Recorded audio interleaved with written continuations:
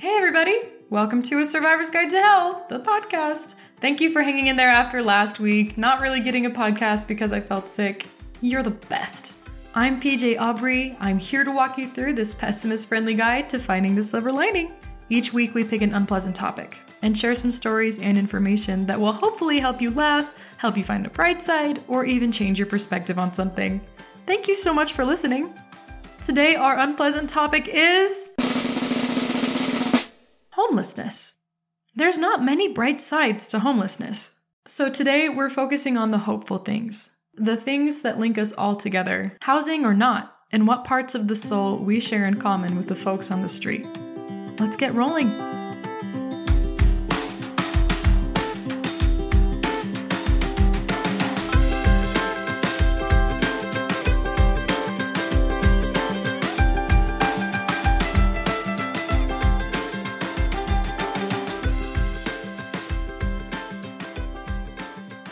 This was my first attempt beginning this week's intro. Do you look them in the eye? Do you smile? Do you avoid making eye contact? I'm talking about the folks on the corner, especially in the middle of a big city near you. The ones with cardboard signs and boxes, the ones with nowhere to sleep at night, and little more than a shopping cart full of bedding to call their own. However, something about that intro seemed wrong. Really wrong, actually. There were too many words like them, their, and the ones. Am I still talking about humans, or could this be an ESPCA commercial about poor, hungry puppies? Are the homeless a different breed of bipedal creatures, or were these still other humans simply having a homeless experience? And those first three questions about eye contact and smiling, didn't I hear one of those from a song once? Was it country? Or was it a movie line? I'll look at a homeless person in the eye sometimes and offer a smile. Sometimes I don't, but that's how I interact with anyone when I walk down the street, depending on my mood or how occupied I am with my own thoughts. Should a little guilt trip about eye contact really be the first line in this podcast? I'd recently interviewed a woman named Sydney LaCour. You'll hear from her soon. She works closely with homeless youth. She used the term poverty porn to describe how some media outlets exploit the underprivileged to obtain more views, more donations, more whatever. That first draft I was writing for this intro, I'd bet it'd be a great caption for poverty porn. I'd been planning an episode on homelessness before I'd even started recording my first podcast or writing my first blog article. Was I just using some people's tough situation to get a second look from potential viewers? I hope not. This episode is a tightrope walk for me. I want it to be a little less look into their empty, hungry eyes, understand their suffering, and give to the homeless. And a little more, remember your neighbors out there. They're pretty cool people. Don't forget your brothers and sisters on the street. Today, I'm going to do my very best to avoid focusing on the whole poverty thing. Yes, the struggle for the homeless is real, and we'll give you a few tips in that area if you'd like to help. But today, our theme will focus more on the human thing. We're starting at the top by interviewing the Salt Lake City Volunteers of America's Director of Youth Homeless Services, who has become a pro at seeing people experiencing homelessness eye to eye, rather than looking down at them from above. Then, we'll put our boots on the ground and ask for the thoughts of people actually experiencing homelessness. Don't worry, there's no room for guilt trips in this script. Let's get started.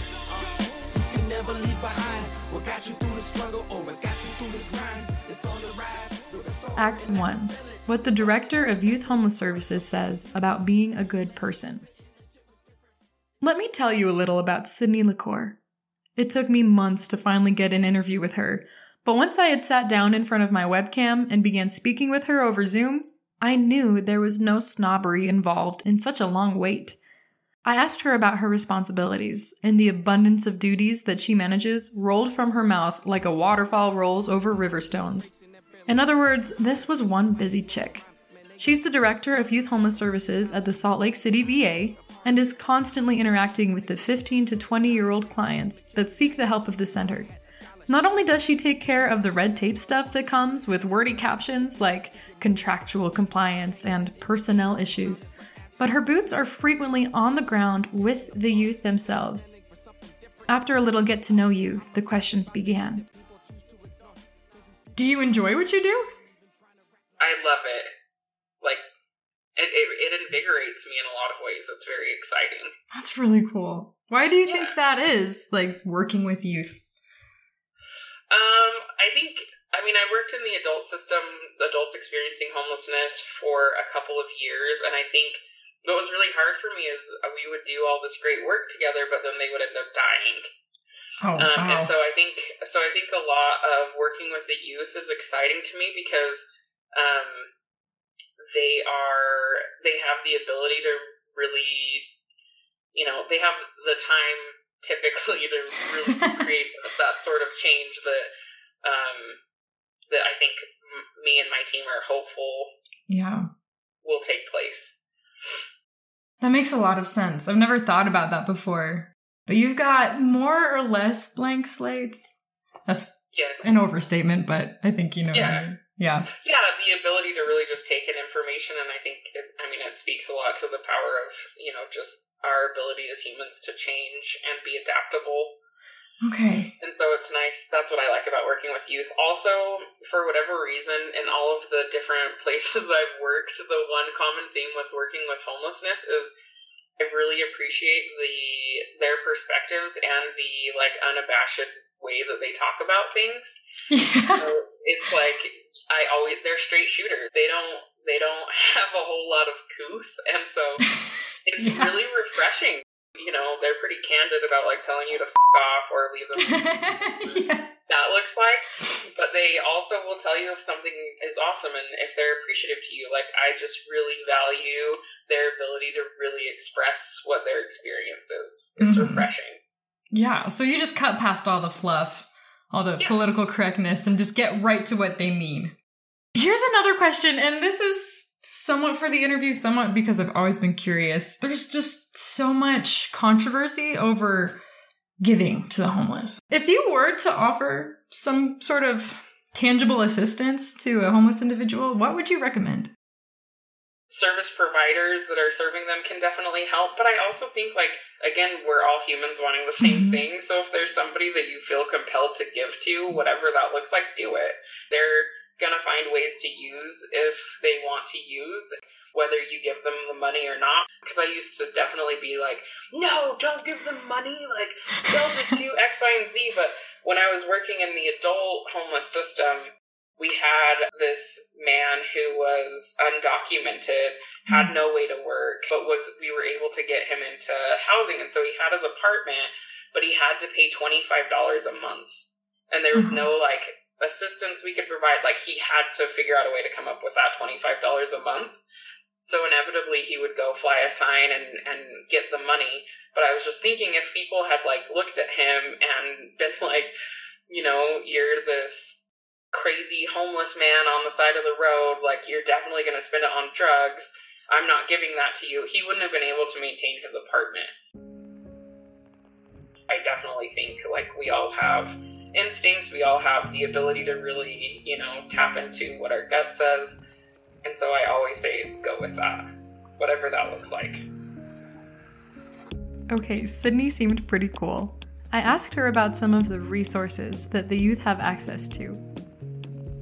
So anytime between the hours of 8:30 a.m. and 7:30 p.m., youth that are experiencing or at risk of becoming homeless are welcome to just come in and grab what they need. So we have hygiene items, we have washers and dryers so they can wash their clothes. That's cool. We have showers. We have awesome volunteers in our community that come through and serve meals. The Youth Resource Center is really like a hub. So if they just want to come in and get supplies and head on out, they're welcome to do that. If they want to come in and hang out for a while, we'll have different life skills groups throughout the day that they can attend. If the weather's bad and they just need a place to kind of hang out, they're welcome to do that. Our hope is that we build relationships with them, with our staff, that ultimately help them get into self-sufficiency. And so as part of that, we have at the Youth Resource Center several different housing programs, employment programs, including we have a cafe next door that we own called Mods Cafe. And so we do training, employment training for the youth. They do internships there. We also have a legal clinic there on site that's on a daily basis if they have, legal concerns that are getting in the way of them moving forward. So really, again, just trying to make sure that their basic needs are met so that then they can kind of move into wherever they feel like is the best spot for them. That is so cool. Very in-depth. Yeah. I love that. Yeah. Do you feel like the employment resources and all the other resources you have directed towards self-sufficiency, do you feel like they're being utilized a lot by the youth? It ebbs and flows. It really just depends on, a variety of different things. Again, I think our strategy is really just trying to build connections and relationships, because one thing that we've really studied is that power of connection. And if you have a relationship with one of the youth, they typically feel more inclined to engage in our services and programming. So it's not just a job where you keep things in order. There's a lot of emotions involved in this, it sounds like, because you're trying to be friends with all of these kids. What kind of effect does that have on how you feel when you go home at night? I mean, I've been doing this for so long that I feel like I have a different kind of perspective. I think for me, what's hardest is really trying to help the staff that I oversee be able to really digest it in a way that's healthy. Because it's very taxing. And recently we've had several clients that have died, and that's been really, really challenging for the team, and really difficult for them to stay engaged in the work because it's heavy, it's hard. And then the other piece that I often have to remind myself and the staff of is once youth start getting better, or more self-sufficient, self-reliant, have those skills, we don't see them. And so we're just constantly in this cycle of seeing people at their worst spot in life and just like their lowest point. That can be very taxing and draining. Wow. Not a lot of people have a job like that. So human. What has your experience as the director of Youth Homeless Service taught you about what it means to be human?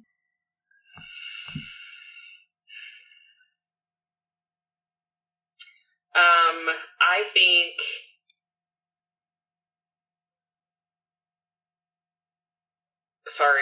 I've got a lot of take your time. A lot of thoughts coming in. But my experience has really been, how do I want to say this? I think overall, my vantage point allows me to see many different angles of the system. I think what I've learned overall is all humans are seeking the same thing, right? Like we all just want connection. We want to belong. We want to know that we're safe. And so I just think, even though I see people all the way from the director of our youth resource center to, one of the youth that we have sleeping on the street, there's a variety of different functioning levels there, but ultimately, like, everyone wants that safety, belonging, and connection. That's what I've learned in my position is we're all very connected and we all want similar things. Question went on a philosophical, esoteric, just existential. How could you answer that question without being philosophical and esoteric? Existential. It's a tough one. So thank you. Okay, your next one. Have you experienced any profound moments working with the homeless youth population? Yes. I mean, I see profound moments on the regular. I really do. Right. But I will say, one of the things that's, drawn me and kept me connected to the work, this is a story that I'm not necessarily proud of or think that this is how you should do it. But one of the profound moments that I had was I started as a frontline worker right on the ground, working with the youth. This was 10 years ago. It was a really hard job, and I hadn't anticipated the ways that it weighed on me, kind of similar to what we were talking about earlier, of just not really knowing how to manage a lot of the hard things that happened. But I was having a particularly hard day. It was just the drop-in center function. And so we would see, hundreds of youth come in and out of our facility on a daily basis. And a lot of times I was the only one that would interact with them. So it was pretty heavy, but also allowed me kind of this connection with all of them that was really special. Well, I'd gone through a lot of hard things, and I ended up losing my car, I wrecked it. And so then I was riding my bike everywhere.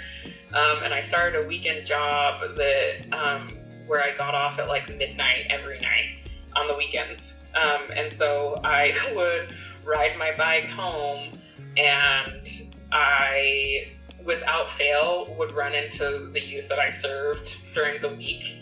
And they would be really concerned about me riding my bike on the streets at midnight on the weekends.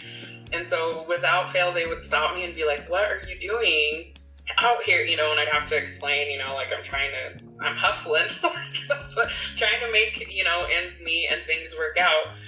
What was so profound about that to me was these people that I served on a day-to-day basis during the week extended so much compassion to my own situation, and they really, even though I was a service provider, they viewed me as one of the tribe, right? So they were really invested in how I was doing and wanted to make sure that I was safe.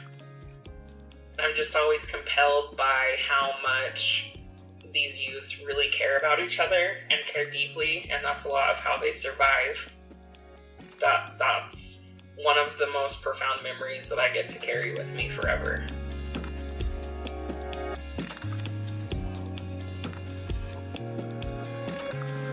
After all you've seen and done, what do you think it means to be a good person? I really think that there's two components to that answer. So one is do no harm. That's a good piece of being a decent human. And then the other piece is doing your best. So if I'm doing my best and I'm not hurting anyone, that's a good human. I love it. That's so simple, but so solid. If everybody was like that, we'd be in a really good spot. Yeah.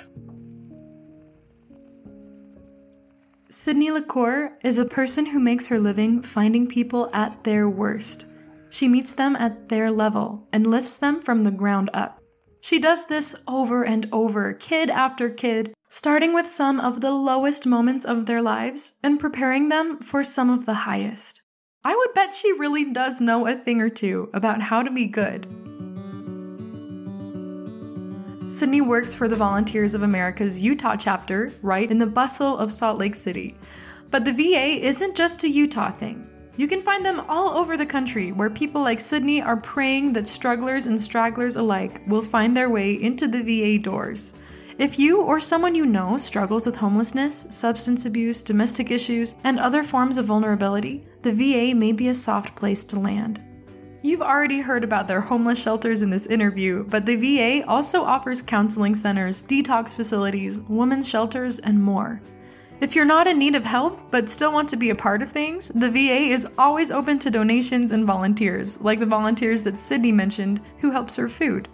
If you'd like some good food in return for a good deed, then Maud's Cafe is a win-win. You'll be supporting the VA with your purchase and giving at-risk youth vital job experience with your visit. It's a fun place. They have sandwiches and pastries, so come on over for lunch or, coffee, whatever, makes you feel good. Of course, there's legions of causes that may be important to you, and you can't support them all. Whether you give to the homeless, or children with cancer, or Syrian refugees, or your own family, there's still a common thread. You're giving to the human race. Like Sydney said, I think what I've learned overall is all humans are seeking the same thing, right? We all just want connection, we want to belong, we want to know that we're safe. Act 2. What the homeless say about being a good person. I asked Sydney LaCour many questions, but there were 3 that were most important. They boiled down to this. 1. What do you think it means to be a good person? 2.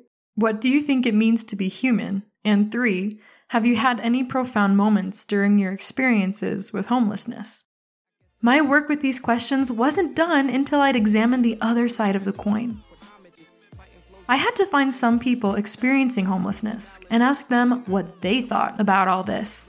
I didn't want to leave my unlikely podcast guests empty-handed, so I did a quick Google search. What are good items to give to the homeless? Socks came highly recommended. So did on-the-go snacks. I squinted at my screen.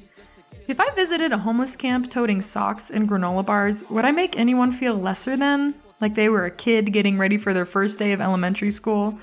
Or would it be like those stories you hear, where someone hands a homeless man a bucket of KFC only for the recipient to throw it away as soon as the donor wasn't looking? Still, I bought the socks and snack bars. Jerry and I headed to Salt Lake City in search of our guest stars to be, and it didn't take much driving on the outskirts of Salt Lake downtown to find what we were looking for. It wasn't a huge gathering of homeless men and women like you might see in one of the parks in the center of the city. There were probably 10 or 15 individuals clustered around a sidewalk on the edge of a strip mall parking lot. A one-man tent bordered part of the sidewalk, surrounded by camp chairs, bags, and other basics of street life. The air was pregnant with the mingled scents of cigarettes and weed. Jerry stood back a pace, quietly observing, as I approached my first potential interviewee. There were plenty to pick from, so I zeroed in on a man about my age, with a thin beard and a slight frame. Like most of the folks there, he was layered in tattoo ink. With a visit to the barber, and maybe some more regular meals, I thought he'd actually be a very cute kid. Excuse me. Hi. I host a podcast and I'm just out doing some interviews right now. Could we ask you a few quick questions? Yeah. Okay. They're really simple. The first one is, what do you think it means to be a good person? Just being genuine, like being true to your word, and then helping whenever you get an opportunity to, I guess. You know? Okay. It's not really going out of your way, but I mean, at least, trying to, I guess, be, I guess, a team, Yeah. Like we were asked to accept each other for our differences and help out when we can and come together and work whenever necessary, but it's like all in all, it's just mainly about treating each other right, building each other up, and we were created to be happy. Okay. Positive energy, restore life, but I don't know. Okay. I could get behind that. What do you think it means to be human? To be human? Yeah.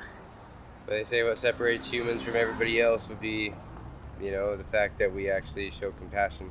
It's not just about a life or death situation. It's like we actually care. We show emotion. I mean, there are supposedly, everything shows emotion, but, it's like just knowing how to be compassionate, help.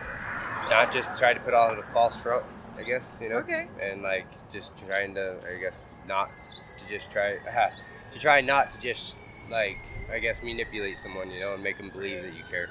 So, Okay. I don't know. Sorry, I've been stressed out, so I'm like, Oh, you're good. very well. No worries about it. It looks like you're in a bit of a rough spot. Oh, definitely. Yeah, I know there's places that pass out food, but they've been trying to make it a little bit extra hard, trying to prevent you from money and food and stuff like that. So I've been eating out of the garbage. And they got you'll have random individuals that will just pull up to wherever I say I'm at, and actually just sit there and eat all slow and just, are you really proud to do something like that to people? I was like, I don't know. I preached to my daughter, I didn't preach, but so I was straight up telling her, we're nice to people. We treat each other right. We try to help each other, I said, and we're never doing stuff like that. I mean, so just sitting there thinking, my 8-year-olds would give you a big rundown on That's great. but peacefully, she wouldn't do it in a sense where you belittle someone, she just really sweet little girl, I never asked what your name was. My name is Jesse. Jesse? Jesse, yeah. Nice to meet you, Jesse. Nice to meet you too. Yeah. What was the name of your podcast? It's called Survivor's Guide to Hell. Yeah, that's right. There you go. Yeah, Yeah. there you go. You probably know more about that than me. Yeah, no, I was gonna say Survivor's Guide to Hell. That's cool. Yeah, that's the way. That's badass. And so, what does it pertain to? What is it based around? Based. It's about finding silver linings and hopeful aspects of really tough situations. So Go to that's church. what we're trying to do. We brought some granola bars, some socks. Would you Oh like yeah, anything dude. like I'm that? down. Hell yeah. I offered Jesse a pair of socks and a granola bar, which he graciously accepted. Could I get a pair of socks, please? Someone asked from behind Jesse. It was another man, sitting in a canvas camp chair. Yeah. I handed him the socks and a snack, which he accepted with enthusiasm. Others noticed and graciously asked if they could have something from my humble grab bag. Soon the supplies were gone, without a single scornful glance. I wasn't done yet. I turned to the man sitting in the chair, the first to ask for his own pair of socks, and invited him to join the interview. Can I just ask him a few questions if you don't mind? I'd like to ask you for a podcast. If I refuse to answer some, I apologize, but I'll do my best. Oh, no. Fifth Amendment, right? Yes, ma'am. All right. What do you think it takes to be a good person? Honesty, integrity, and not sharing communicable diseases like STDs. What do you think it means to be human? You know, honestly, I don't know. DNA, man. As long as you have some good stuff, I guess you could be considered a human being. So, I mean, you all are in a really different situation than most people are used to. Have you had any profound moments living out here? Yeah, I mean, I've died a time or two and had some good people bring me back to life. Died a time or two, and how did that happen? Just, using drugs like an idiot, and, fortunately there were decent people to bring me back. Okay. Yeah. What's it like to be brought back to life? Scary, painful. Yeah? Yeah. Is it scarier to die or scarier to come back? Come back. Dying, you just go. Come back, you just realize you was dead. That's terrifying. Okay. That's deep. Very deep. That's all I got. Thank you so much. What's your name? Beaver. Beaver? Beaver, like the animal. Yeah, I got it. I'm Phoebe. Phoebe, pleasure to meet you. Yeah. There was a major difference between Sydney's interview and those with Jesse and Beaver. Sydney got to prepare.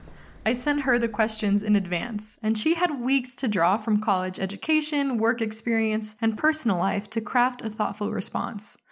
Jesse and Beaver had to work straight off the cuff. I imagine these men's answers came from what they put the most effort into giving to others on a daily basis, or what they crave the most from the people they meet. Maybe both. Maybe neither. Either way, Sydney, Beaver, and Jesse's answers shared a profound similarity.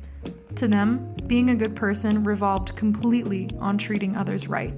It wasn't about success, power, money, or intelligence. It was about being kind, being fair, and not causing anyone any hurt. Being a good person meant being good to people. If I were with you right now with a digital recorder pointed at your mouth, what would you say? What does it mean to be a good person? What does it mean to be human? And where do your answers come from? Perhaps it has more in common with people experiencing homelessness than you might have guessed. All right, everyone, that's all the time we have for today. Thank you so much for waiting for this episode, and I appreciate that you're listening. It's time for our weekly Silverliners Challenge, which is designed to be an easy, actionable step you can take to help boost your week and help you survive hell. Are you ready? The Silverliners Challenge. I just want you to answer those questions for yourself. What does it mean to be a good person? And what do you think it means to be human? A little side note, if you're interested in leaving the homeless with something the next time you visit your nearest city and you don't feel comfortable offering cash, my new recipe is socks and snacks. No joke. Feel free to share your experiences in the comments of our website, survivorsguidetohell.com, or on our Facebook page. This is a podcast version of our sister production, A Survivor's Guide to Hell, the blog. This podcast gives you a way to access our content when you're driving, cleaning house, or volunteering at a soup kitchen. But if you'd like to see the videos and pictures that often accompany our posts, check out our website at survivorsguidetohell.com, where you'll also find much more information, including our storytelling code of ethics. And remember, if you liked this episode, please subscribe on Apple Podcast, Spotify, or YouTube. We'd like to thank Sydney LaCour, Beaver, Jesse, and everyone else that helped. Listen, we are still starting out. If you would like to help support Survivor's Guide to Hell, you can visit our website for ideas. Probably the most important thing you can do is keep listening and keep sharing our episodes. There might be someone out there who needs it. Last but not least, our cheesy joke of the week. It's going to be a sock joke, because do you know how horrible it feels typing homeless jokes into the Google search bar? Feels pretty crappy. Okay, why do golfers wear 2 pairs of socks? In case they get a hole in one. Have you ever thought that all of your socks have holes in them? At least one, so you can get your foot in? Interesting, right? All right, everybody. Thank you so much. I hope you have a great Monday, and I'll see you next time.